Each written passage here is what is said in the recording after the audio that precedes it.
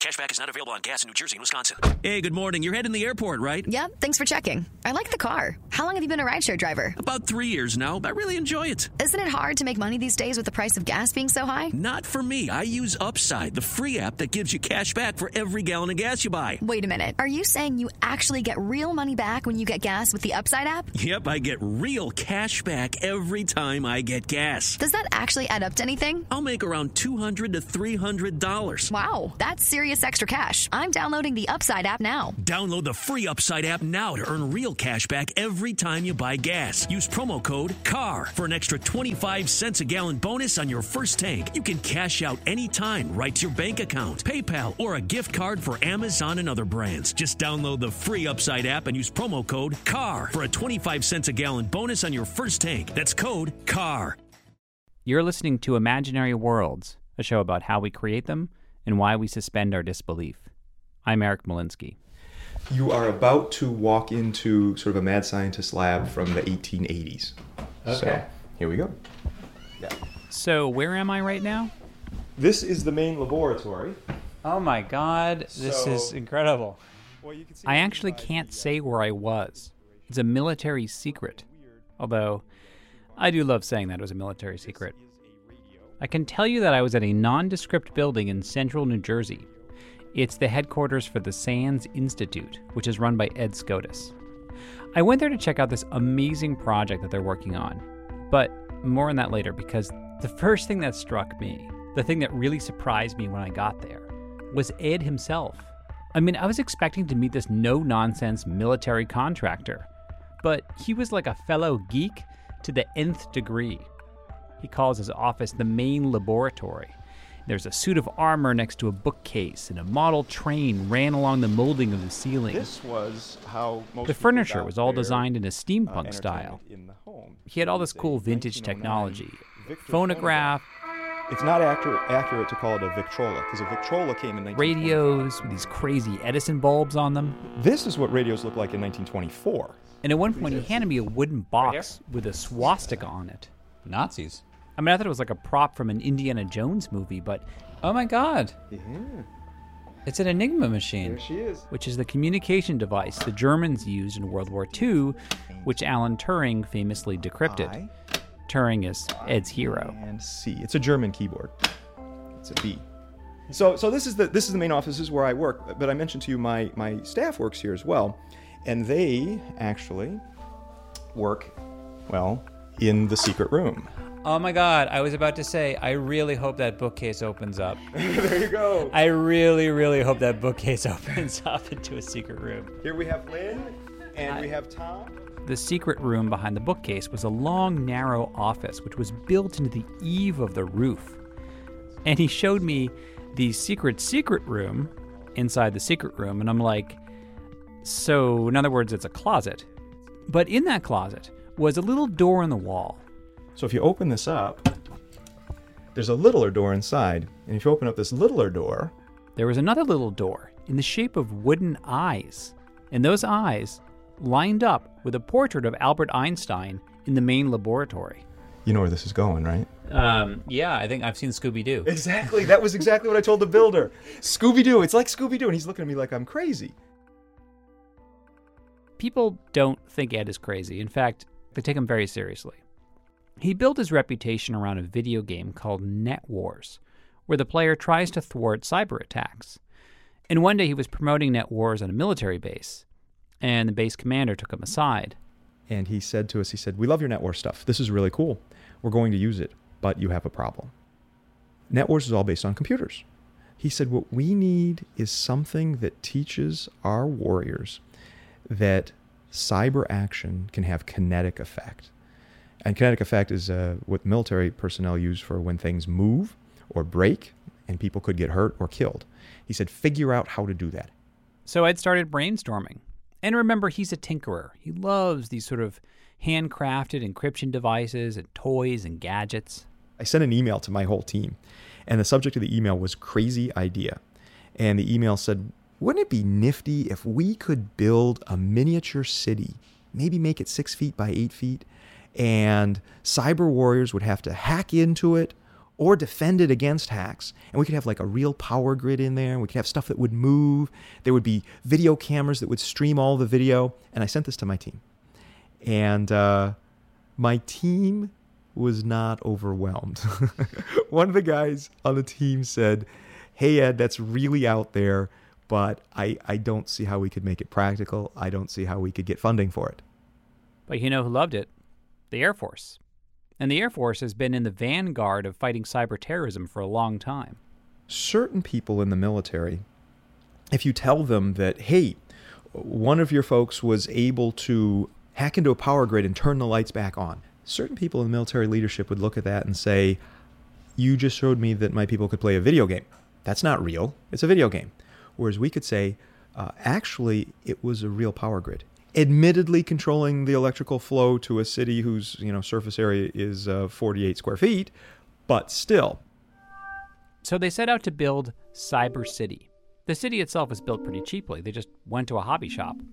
But the power grids that run this model, that run the lights and the little train that goes around the town, they had to be tiny duplicates of the kind of equipment that Amtrak or Con Edison would use.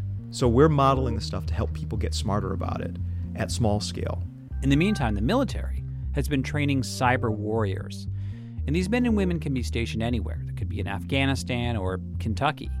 They only interact with Ed's team online or through webcams. The mission starts up with they don't know what they're going to have to do. The operation order is presented to them. They read through it. They're given access to certain computer systems, and we say go. Ed's team plays the role of the terrorists. In one scenario, they hijack a train and put radioactive material on it. The cyber warriors have to stop the train or derail it. And again, they are trying to take control of a real train. I mean, it's not a real train. It's a really adorable toy train, but it's still moving, and they don't know whether they've actually succeeded until they see on their webcam that the train has finally stopped or been derailed. Or another mission is that the terrorists have taken over the computer system of the water company, and they've tricked the computer into thinking that the water has been contaminated. So the computer automatically releases chemicals into the water to uncontaminate it, and that's how it gets contaminated. So the idea is the cyber warrior, the operator, has to retake control of those computers. They effectively have to hack into the computers of a friendly utility company that is compromised by terrorists. Now at this point, I'm upstairs at the main laboratory in the secret room. I hadn't seen the model itself. So Ed led me downstairs, sadly not through a bookcase. It was just through a door. And I saw that Cyber City is actually encased in a room within a room.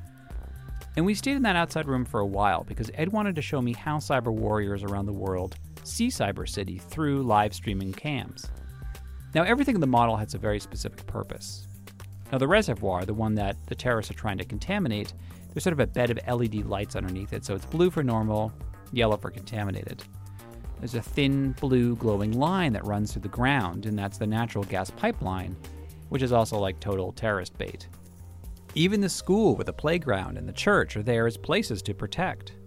But as he was, zooming in and out in the webcams, I realized that a lot of these details really don't serve a purpose in terms of the war games. They're there just to make people really care about this place. There's fire hydrants, there are mailboxes, and then let's go to the houses over in the residential quadrant. There's a dog, there's a rug that's airing out, there's a rocking chair on the porch. I told you it feels kind of like home, right? I mean, I know intimately every little bit of the city. But one thing you won't find in this model, little plastic people. Some people don't get this. When I tell them about the fact that I don't want to have little people walking around the city, they're like, why not? Who cares? But for me, it somehow, it changes the whole feel of it. And then might take your mind off of the fact that you need to learn the technical skills so you can defend this. Now, you could also argue it underscores the thing that you're defending. I mean, we could have a woman pushing a baby cart in there, and you're trying to make sure that she gets electrical power, she gets potable water, she gets, the stuff that she needs to live her life. That said, it personalizes it a little bit too much for me to have that kind of representation in the city. So the 15,000 citizens who, quote, live in Cyber City are all digital. They actually just live on the server. What they are is their data.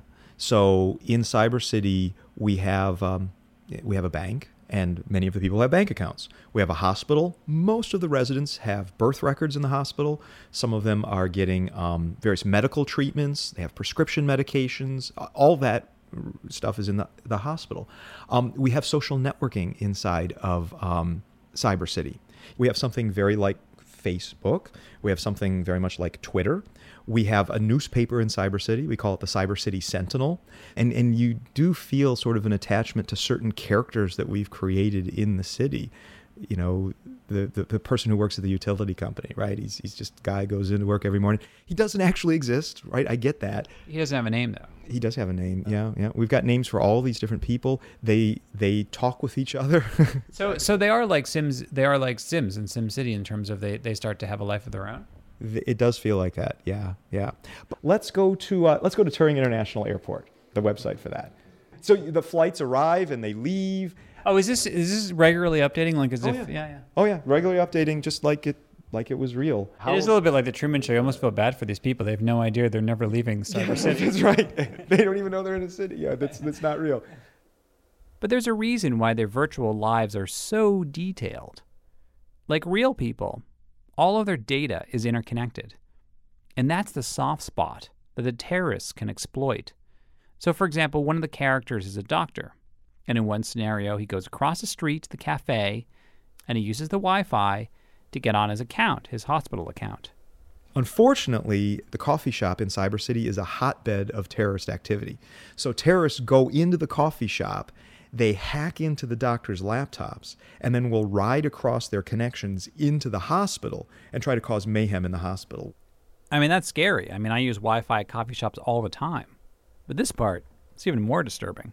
We actually, for some of our hospital systems, we had to change the code in them to make them more secure than they would be in a regular hospital. Otherwise, it's just too trivial to hack. Oy. But Ed's team still keeps their sense of humor. We have a mission that talks about zombies invading the city, and you have to take over the billboards and say that the zombies are gone, everything is safe. Do you really have a zombie one? We do. Like the military said, could you please make a zombie one? No, we kind of did that for fun ourselves. This may be a little strange, but we'd like a zombie outbreak. Just in case, could you imagine? Hey, we made some news. Yeah. No, the military didn't ask for the zombie one.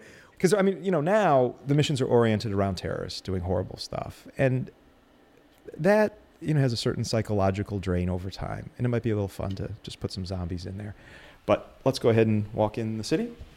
Finally.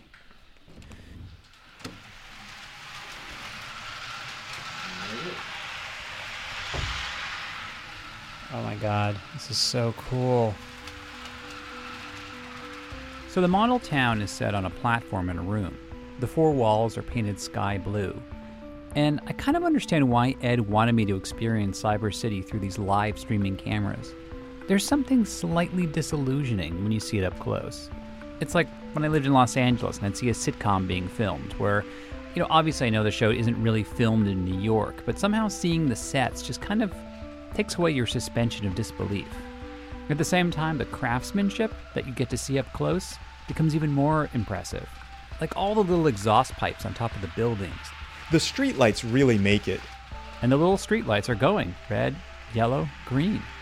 I particularly like the view of Cyber City at night.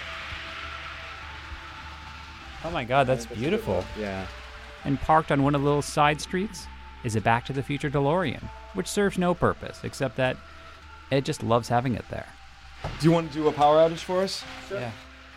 The detail is so amazing. The doors that go down to the... Isn't that eerie? When the power just goes out. It's just like when the power just goes out, right? Tom, can you start it up again? And we're back. He led me back to the computer to show me the front page of the Cyber City Sentinel, which had just been updated with breaking news. There we go. Cyber City power restored after mysterious outage. These journalists in Cyber City are fast. Yeah. I mean, within 15 seconds, they got an article already published with quotes and everything.